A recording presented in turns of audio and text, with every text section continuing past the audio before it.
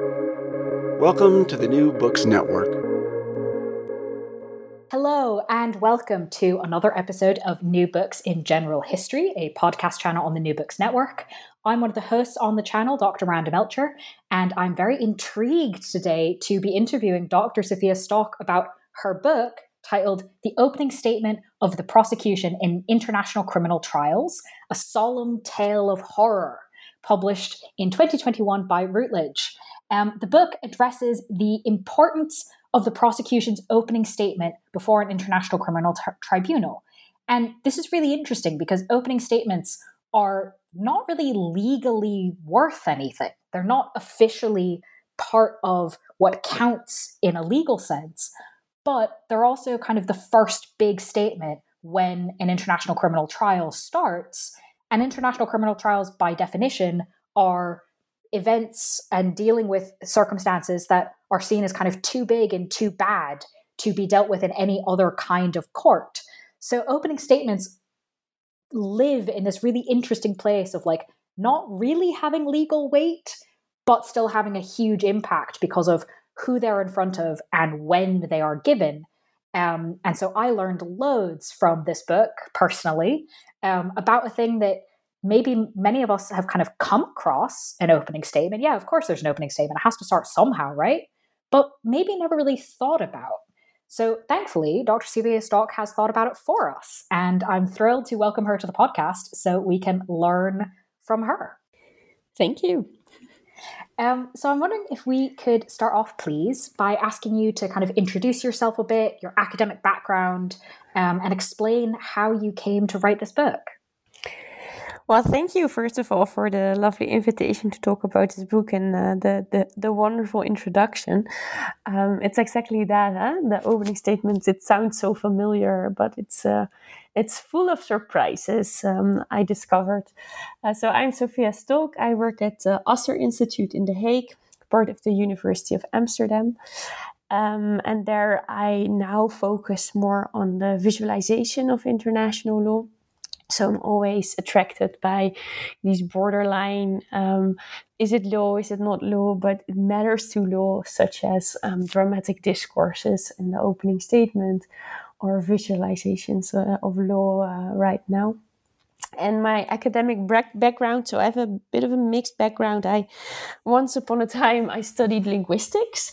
I did conflict studies and human rights as a master's, and then my PhD in international criminal law, and that's also where I worked on opening statements. So it started off as a project in the theatrical or international criminal trials as theatrical performances. And when I started working on that, the opening statements was one of the things that stood out. And then in the end, I wrote a whole dissertation and then a whole book about it. That makes a lot of sense to hear that you have linguistics somewhere in your background to combine then with international law and bring this kind of different perspective into it. So I'd love to kind of start off at the beginning, both of opening statements and, of course, of the book. And you talk about how opening statements are both, quote, crucial and irrelevant, which is a great pairing. And kind of I mentioned that already in the introduction. So can you tell us kind of a bit more about sort of these two halves? Yes. Well, like you said, it's this very interesting space in which the opening statement is both a momentous occasion, the beginning of a trial, the moment in which you set the stage. And at the same time, it is also merely the introduction of the trial. And it's also treated as such. So it is part of the proceedings, but it's not regarded as anything that brings any arguments. It's just a summary of the arguments or introduction of the evidence, but not the real thing. That said, it's also hardly ever omitted, although it's usually not mandatory, but it is really taken up as an occasion to start. And I think especially in international contexts, where you see that legitimacy is an issue for all tribunals and courts in an international sphere, that this moment where there's actually an audience, it's a crucial moment for not only starting the case, but also reaffirming, justifying the relevance of the trial and the tribunal, and maybe even ICL as an international criminal law as a whole. So you see all these things coming together in this explosive moment of beginning, which I think is really, it's really a wonderful tension that brings about a very unique storytelling moment. And indeed, it's also a moment that's picked up by the media, and trials. I mean, they take a long time, especially in international criminal law. It can take years and years, and nothing really is covered by the media. Just a few maybe curious academics who work on these specific issues, or lawyers, but not so much the broader public. And the opening statement is one of these moments, I think, together with the closing statement and the judgment, is one of these moments that actually reach a broad audience. So in that sense, it's also important, yet irrelevant, because technically speaking, it's not doing anything for the trial, but summarizing it. Yeah, the media aspect becomes particularly interesting when you do think of it, as you just said, the context of its years, and kind of having this to kind of go back to or understand what's happening is really important.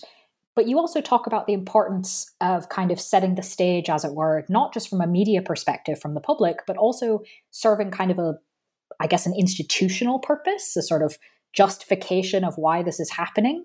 So I was wondering if you could sort of talk us through those mechanisms where the opening statement kind of is a way to justify and legitimize kind of what the court is then about to do. Yeah, and I think it's a legitimizing, a self-legitimizing narrative that, again, addresses different audiences. So it's both the internal community of lawyers, the people present in the courtroom, as well as, again, the bigger audience. And what I found striking in the opening statements that I've studied, that there is always an appeal to history. And clearly, that's the history of the case. There is a lot of literature on trials, as also writing historical records, etc. But what I'm interested in is the history that prosecutors tell about the trial and the tribunal itself. And then again, I'm coming to this point of the legitimacy crisis of international criminal law. I think it's a permanent status. But you see that every prosecutor at every tribunal or court takes this opportunity to say something about both the novelty of this very trial, tribunal, this very case, as well as affirming that it's a well-established tradition in which they're working, and that this case has a history.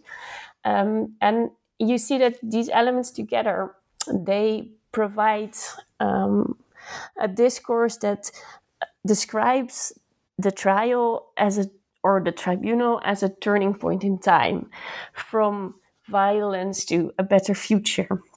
And that means both explaining that it's a groundbreaking development, but also affirming its pre-existence. So the trial is described as some sort of logical outcome of history, as well as a break with the past. And you see this tension coming up in different times, at different occasions. So at the International Military Tribunal, where Justice Jackson did his famous opening statement, you see it feels very urgent to describe that this is not something that came out of nowhere, and that there is a history, but there's not an established history of international criminal law then. So he picks bits and pieces from the history of law and the international developments to say, okay, look, we're here doing something that's not entirely something that we just figured out. It has a rich tradition. At the same time, we're really making groundbreaking steps also in this context because of the war. And it was something that was also unprecedented. And you see this argument. And then if we go like many, many years later, for example, to the Special Court for Sierra Leone, you see how the prosecutors there also cite Jackson in their own statement. So they bring this history really into the tribunal. And they do a similar thing. So they say, okay, what we do here now is we have to do this groundbreaking trial. So again, it's something groundbreaking to deal with a violent past and to bring a better future. But we do this standing on the shoulders of others. So it is a rich tradition. And I think this dynamic is really something that reoccurs all the time, even at the International Criminal Court, which is supposed to be a permanent court. So maybe there's less need to refer to history all the time. If there's less need, though, then why do they keep doing it? Yeah, well, because I think the question of legitimacy, it remains a pertinent one. And I think history in that sense and time and to show your embeddedness in this history, and also the things that you bring and this narrative of progress, it's a thing. It's a method to tackle these questions of legitimacy in such a self-justifying narrative. That makes sense. So we've been discussing. I'm glad to hear that. Yeah. Well, we've been discussing then opening statements kind of with the sort of assumption that it's all words, that it's someone's written something down and then they stand up and they say it out loud, and obviously to a degree that is true. But something that I found really interesting was how big a deal you show that it is in your book, the use of maps are in opening statements. I didn't even know that was going to be a part of your book when I selected it. It would have definitely made me choose it. I'm a massive map nerd. So to find out that these things involve maps made it even more interesting. But I was really interested in both how frequently maps are used, how many maps seem to be used, it's not just one, and also that they're used to really tell a story. They're not just kind of like a picture on a screen. And you talk about this, that this is very intentional. And a lot of the time, some of the work that is trying to be done with this is kind of adjusting for the fact that there are a lot of different audiences, right? There are the judges who are actually there in the chamber, who are probably not from the place where the conflict that's being discussed took place. But there's also people who were actively involved in the conflict on both sides of the trial who are there. And then there's the international audience of generally interested people. And there's the audience of people who are impacted but might still be there. They're not necessarily directly enough impacted to be physically in the courtroom. So there's all of these different audiences. And you talk about how the opening statement can use maps to kind of address these differences, but that sometimes the attempts to address it make it even more confused or show tensions. So I'm wondering if you can kind of tell us about sort of what's the point of using maps? Like, what are they trying to do? And how does this sort of work and not work? Yeah, so I studied maps specifically in the context of the International Criminal Court, although they're used elsewhere as well, but I cannot say anything well studied about that. But there you see that indeed, and there's always, especially at the International Criminal Court, this anxiety of being far removed from the situations over which they try to say something. So that's a tension that is always there, and it's a bigger discussion, of course, on local justice. But this anxiety is there at the ICC specifically, and maps, of course, are this sort of they carry a sort of promise of facts about geography, a sort of neutral device to show, okay, this is the place we're talking about. And I mean, yeah, in a way, I think many of us are map nerds. So I think that is also very appealing. But what's struck me when I saw the maps, when I was sitting in the public gallery and they showed a map, and I was like,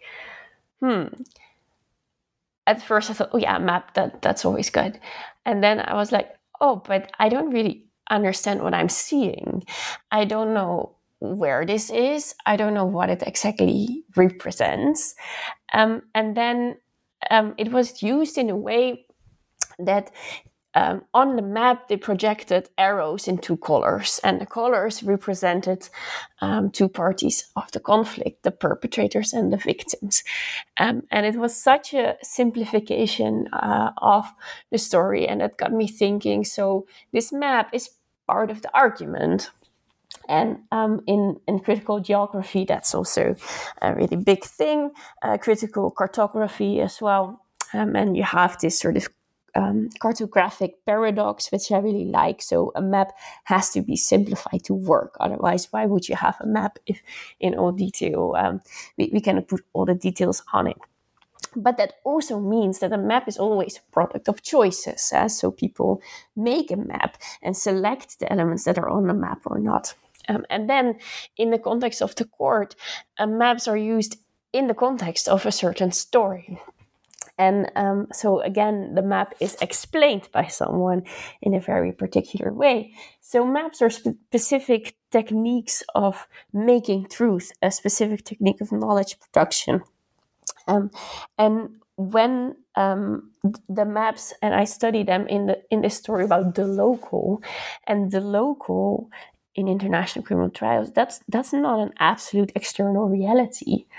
And also the way in which the local is made sense of is indeed appealing to different audiences. And in words, it's a lot of times you can hear referring to, okay, this trial is also for our local audiences. But these maps and the way in which they are explained clearly targets an audience that's not familiar with the place. And in the book, I describe how maps are used to order and imagine, but also appropriate the local to make it in a place that fits with the narrative of the prosecution. So it's a simplification, and it's making a binary story. At the same time, what struck me is that that's not enough. So maps are in these stories always accompanied by more poetic stories and an appeal to imagination by, for example, landscape descriptions. Again, directed to an audience that's clearly not local. And this is also appropriated into the legal narrative. And this contrast between the peaceful landscape and the violence also is doing something that is a bit problematic in the sense that it's also sort of estrangement and this orientalistic sort of descriptions of the exotic beauty, which is, when you think about the broader discussion on, for example, the ICC's African bias, it's a really tricky thing. And the assumption that maps are just neutral representations of spaces and places is that's untenable. You cannot say that, but it's interesting to have a deeper look at what these maps then do in the story and how they support this binary narrative and how they also support this legitimizing look, we know the local. We may be far away, but we are very familiar with the place where this all happened. And this is even more complicated in a way, in addition to the complexities of maps generally, and the kind of decisions they have to make and how you then translate that into explaining a war, by the fact that, again, as we've already mentioned, the opening statement is not legally part of the case, really. So how does that kind of further complicate, or what else should we sort of be critical about or think critically about in the use of maps, given this particular place that they're in? They're not presented in like the evidence section of the trial. No, and that's indeed. So the opening statement gives a bit of leeway for a more story-like story, and it's also hardly ever questioned. So what is said in the opening statement is not. It's not that the other party will interrupt to say, "But hey, wait a minute, what's going on with this map?" But in general, I think that maps are used quite uncritically, and then in this context of the opening statements, of course, if there's no discussion on what the map is representing, that's something to be aware of. And what is interesting, when I was sitting there looking at these maps, also. At the public, sitting in a public gallery, then you hear discussion in the audience on the maps. And I heard even someone saying next to me, where did this person go to school? So people disagreed with the maps, but that's not something, of course, that you see when you're just watching the opening statement. Fascinating. I think this is, I just love kind of how we're adding all these pieces in and going, hang on a second, let's unpick this. So another kind of aspect I want to unpick is how opening statements work in the broader sort of debate, tension, etc., between institutions like the ICC specifically and victims, right? That's already quite a big tension. And we've sort of touched on it already, this anxiety about dealing with something that's very far away. Do you actually know enough to understand it, etc.? But opening statements you discuss in the book are kind of part of that debate. They set expectations and do things around what the different sides sort of say they're going to do or promise. Can you tell us about the opening statement in this sense? Yeah, so I think especially the ICC is always presented as a victim-centered court, and victims are put forward as almost the raison d'être, the whole reason of existence of the ICC, also in light of a history of tribunals which have neglected maybe the voice of the victim. The ICC is promising to sort of remedy that. And if you look at the opening statement, there is a very interesting role assigned to victims in the truth-finding process. So victims are presented both as truth tellers, so those who know what actually happened, as well as truth seekers. And I think even there's a quote somewhere in the book of a victim representative who literally says, the victims now look up to the court to find the truth, or looking for answers about what happened. At the same time, they are the source of that. And I find that a very interesting tension, and also a very interesting how the truth is different things at the same time. And also how not every truth can be processed in a court of law, so it seems. So, for example, stories of the victims are sometimes more about the truth about the suffering. So not so much the truth about what happened, but the experiences of victims. And the opening statement allows some room for those experiences to come to the fore without immediately being questioned in the way that you question facts. Like, did this really happen? Did you really suffer that much? You are not going to ask that in an opening statement. But it's very uncomfortable because multiple reasons. But for example, the suffering is sometimes inexpressible, and in the court it has to be put into words, and that does not necessarily match what it feels like. So there's a lot of literature on that as well. And also the idea that sometimes it's said just the act of telling about the suffering is already some form of acknowledgement of the suffering of the victims, and that's maybe even enough.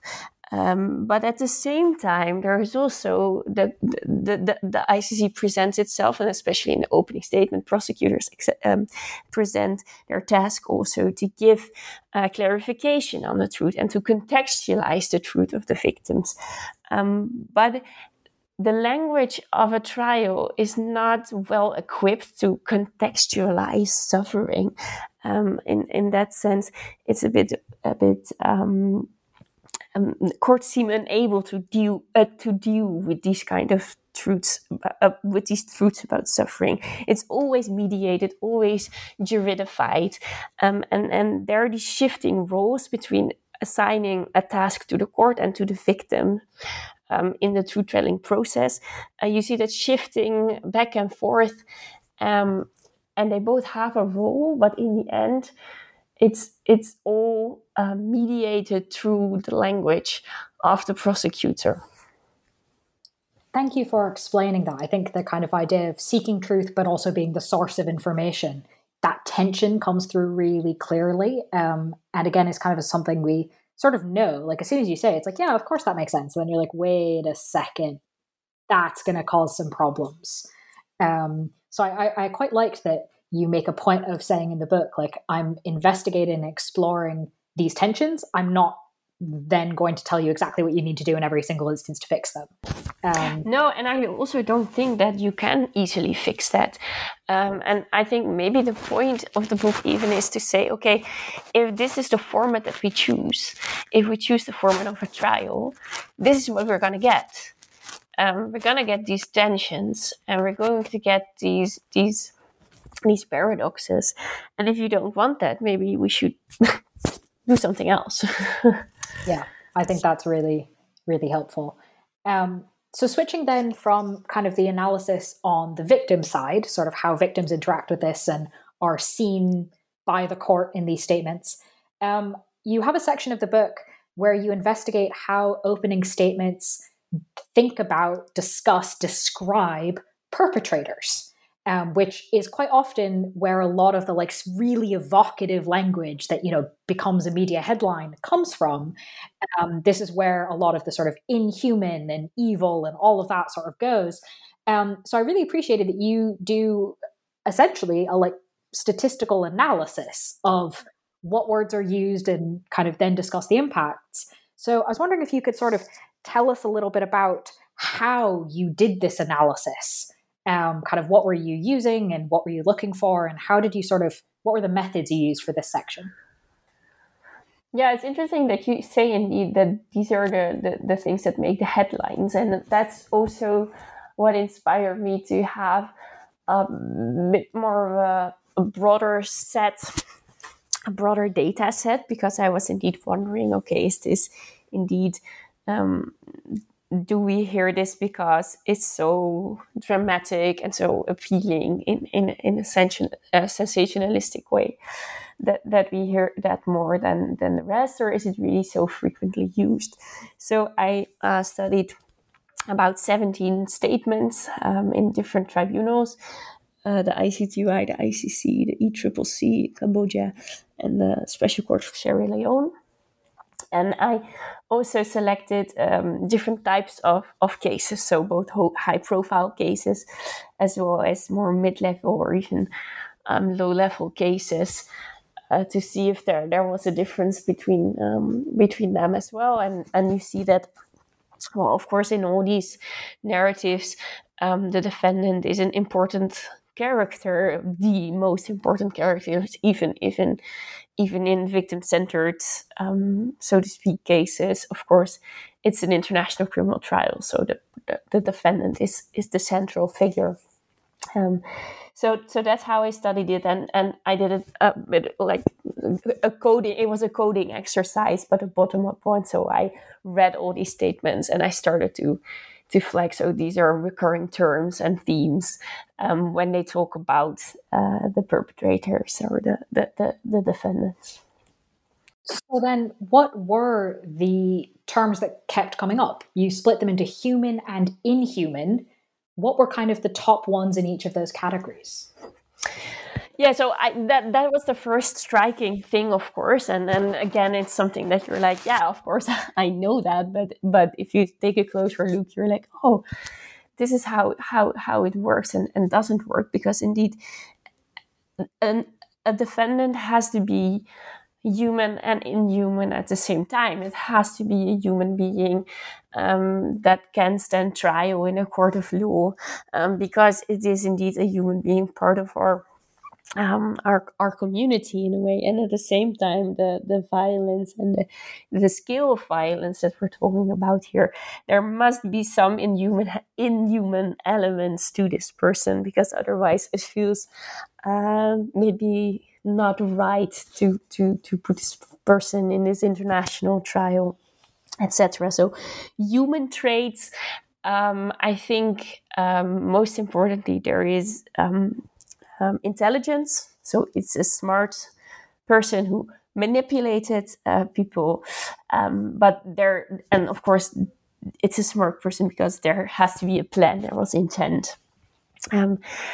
This is, I find it intriguing that at the same time people speak about mindless violence, etc. So there's again both a mind and a mindlessness to what is happening.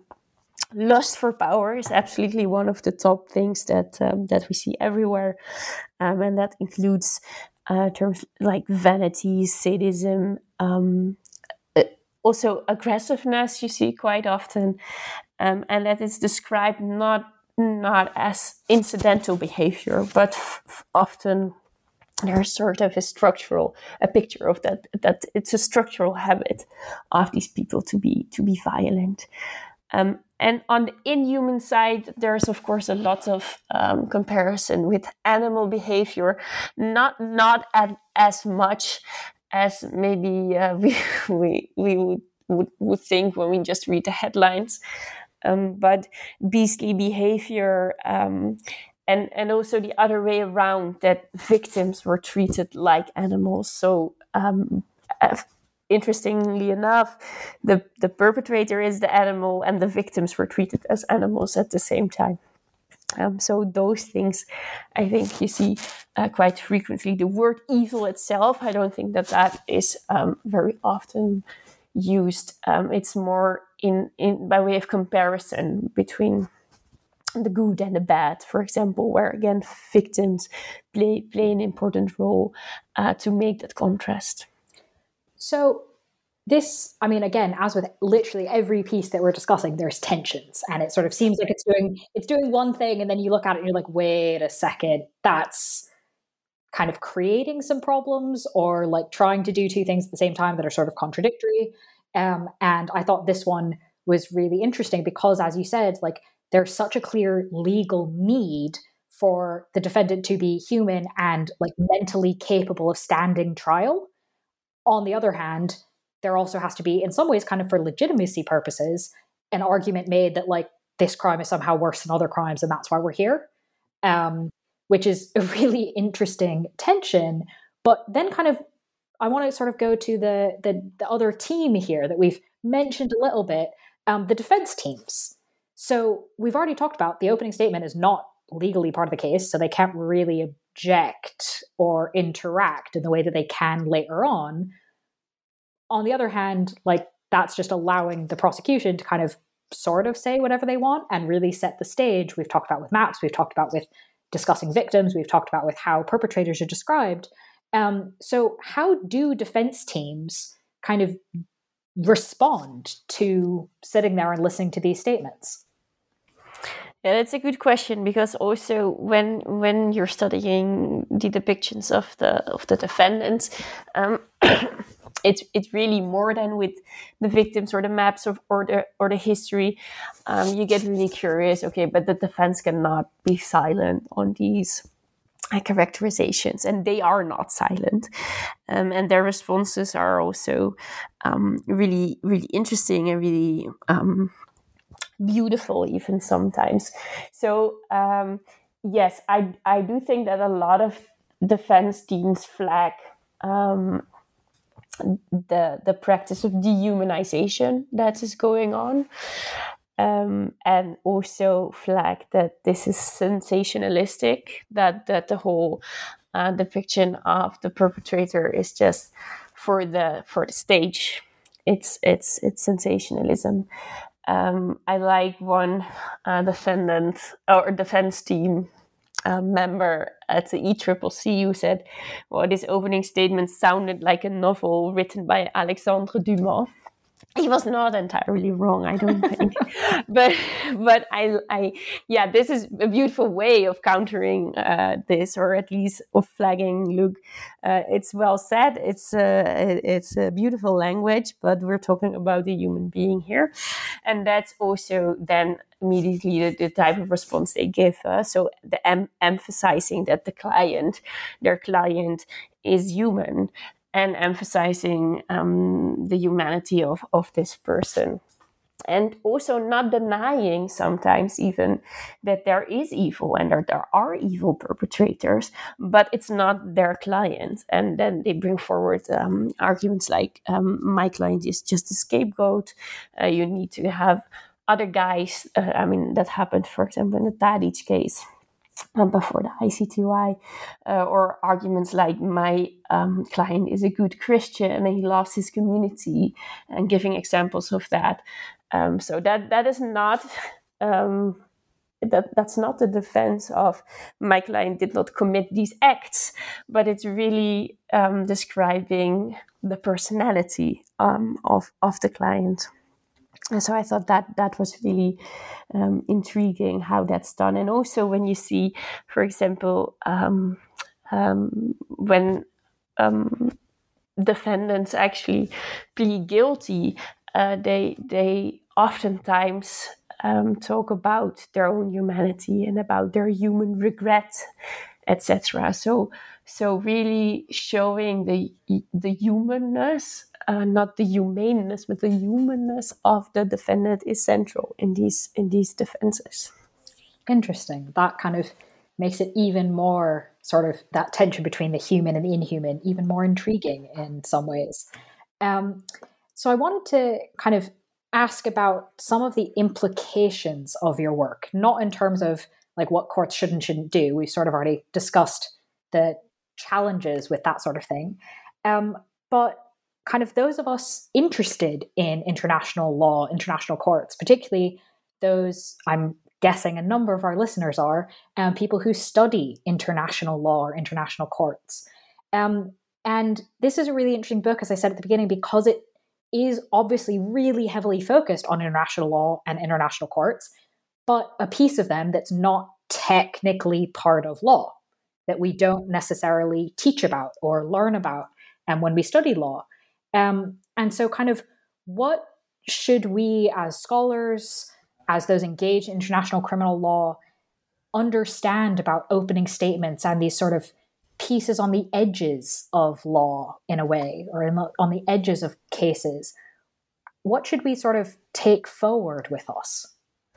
Well, I think that in these ambiguous spaces, you can really start to see the more fundamental tensions that are in the very foundations of international criminal law. So I think the things that I flag happen in the opening statement, and the paradoxes that we come across are not unique to the opening statement, but actually they display a lot about what we think international criminal law is, what we want it to be, and also how some of the things that are going on in these international criminal law projects are just fundamentally clashing. And that being victim-centered and giving a voice to victims, but not being able to actually stage that voice in your court, is not a problem of the opening statement, but signals, of course, something much more fundamental about the incapability of trials to express suffering. Same goes for the perpetrators. It can never be a format to understand really what violence is about. That's also not the purpose of a trial, but I think it's good to realize that. And I think what it also brings us is a perspective on law as or lawyers as storytellers, and an appreciation of that. I think it's not something that storytelling is not equaling something that it's not true or what, something like that, but really that law is a story telling field. But also that we should not take all these stories for granted, and that stories also have a purpose, and that the stories in the court of law simplify things. And what I like to do with this book, and in general, is to bring a bit of the complexities back, and to really peel down the way in which a chaotic reality is sanitized through language, and see what did we lose in that journey. What did we lose in the journey from what happened and not understanding, to suddenly sort of pretending that we do understand, and that we can all put this in this format that we call international criminal trials. So I think, that is what drives me, and I think that can also help you. I'm indeed not saying you should do it better or differently, but to realize what is happening when you tell such a story, and also what are the foundations of these paradoxes. I think it's always interesting to have a deeper look at that. Yes, I certainly found it very interesting. Adding complexity, I think, is a good descriptor of what you've done, but very clearly, so that we understand what the paradoxes are, which is often difficult to do. So I wanted to ask about kind of a bit more about the process of the book. Obviously, you cover a number of different cases. Different parts of the book go into detail about different cases. You've already talked about the perpetrators, how you looked at 17 different opening statements. So obviously that was a long process to go through all of it.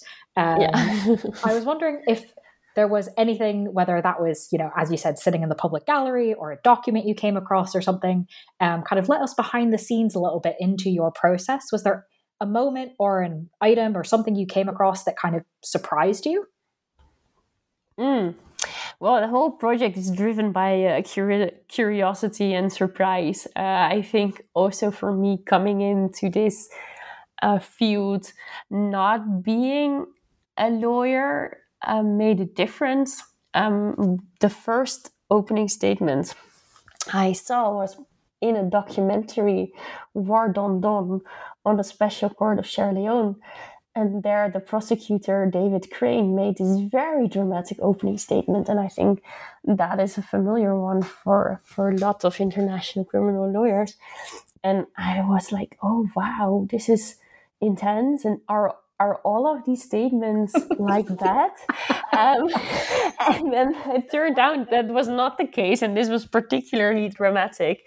And also it got different responses. So in the legal community, it was really like, this is not how you do it. This is not what an opening statement should be.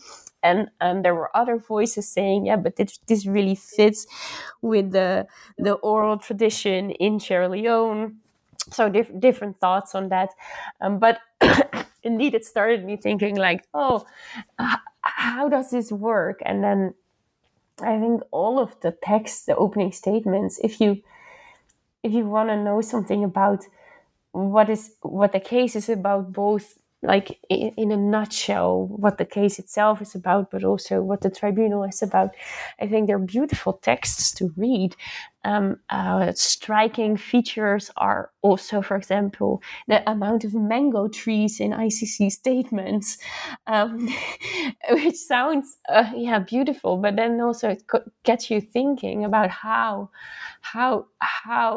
again in the back of my mind was, okay, you have this African bias discussion, and then suddenly there are all these mango trees. So what is that doing? And I think there's a lot in language and the way we phrase something, and it says a lot about our own background and baggages and the power of imagination. That is really, really striking. And what is also nice about the opening statements is that they're often recorded. So I had a chance to actually see a lot of them. I went to a couple of them in the ICC.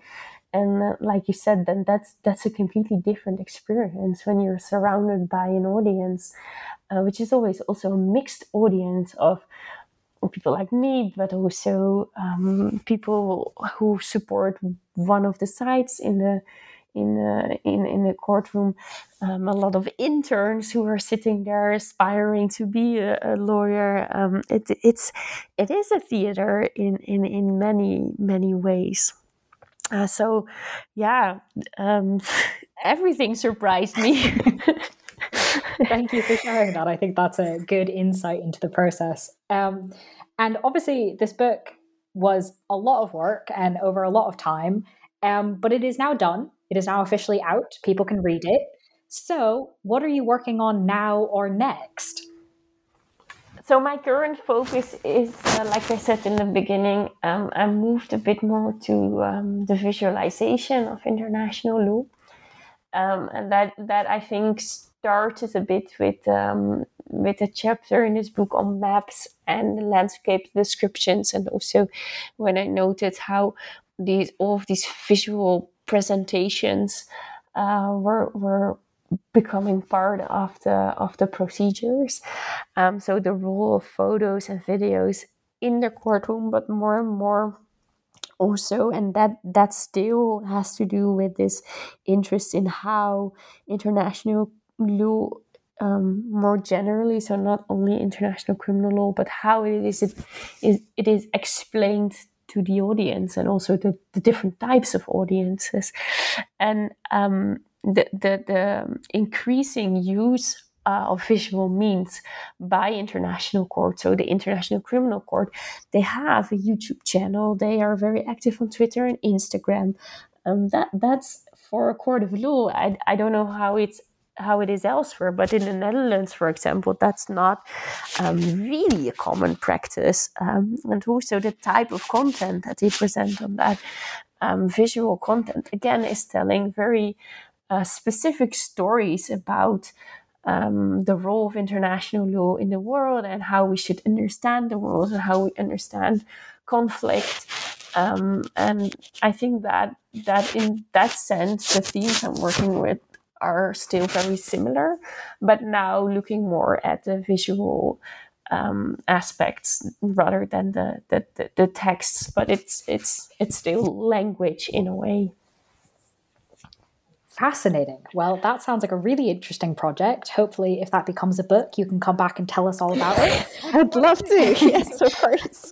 Great. Well, while you are off doing that and scrolling through the ICC's Instagram channel, yeah, that's my job now. So. Listeners can read your current book, which we've been discussing. Reminder, it's titled The Opening Statement of the Prosecution in International Criminal Trials, A Solemn Tale of Horror, published by Routledge in 2021. Dr. Sophia Stock, thank you so much for joining us. Well, thank you.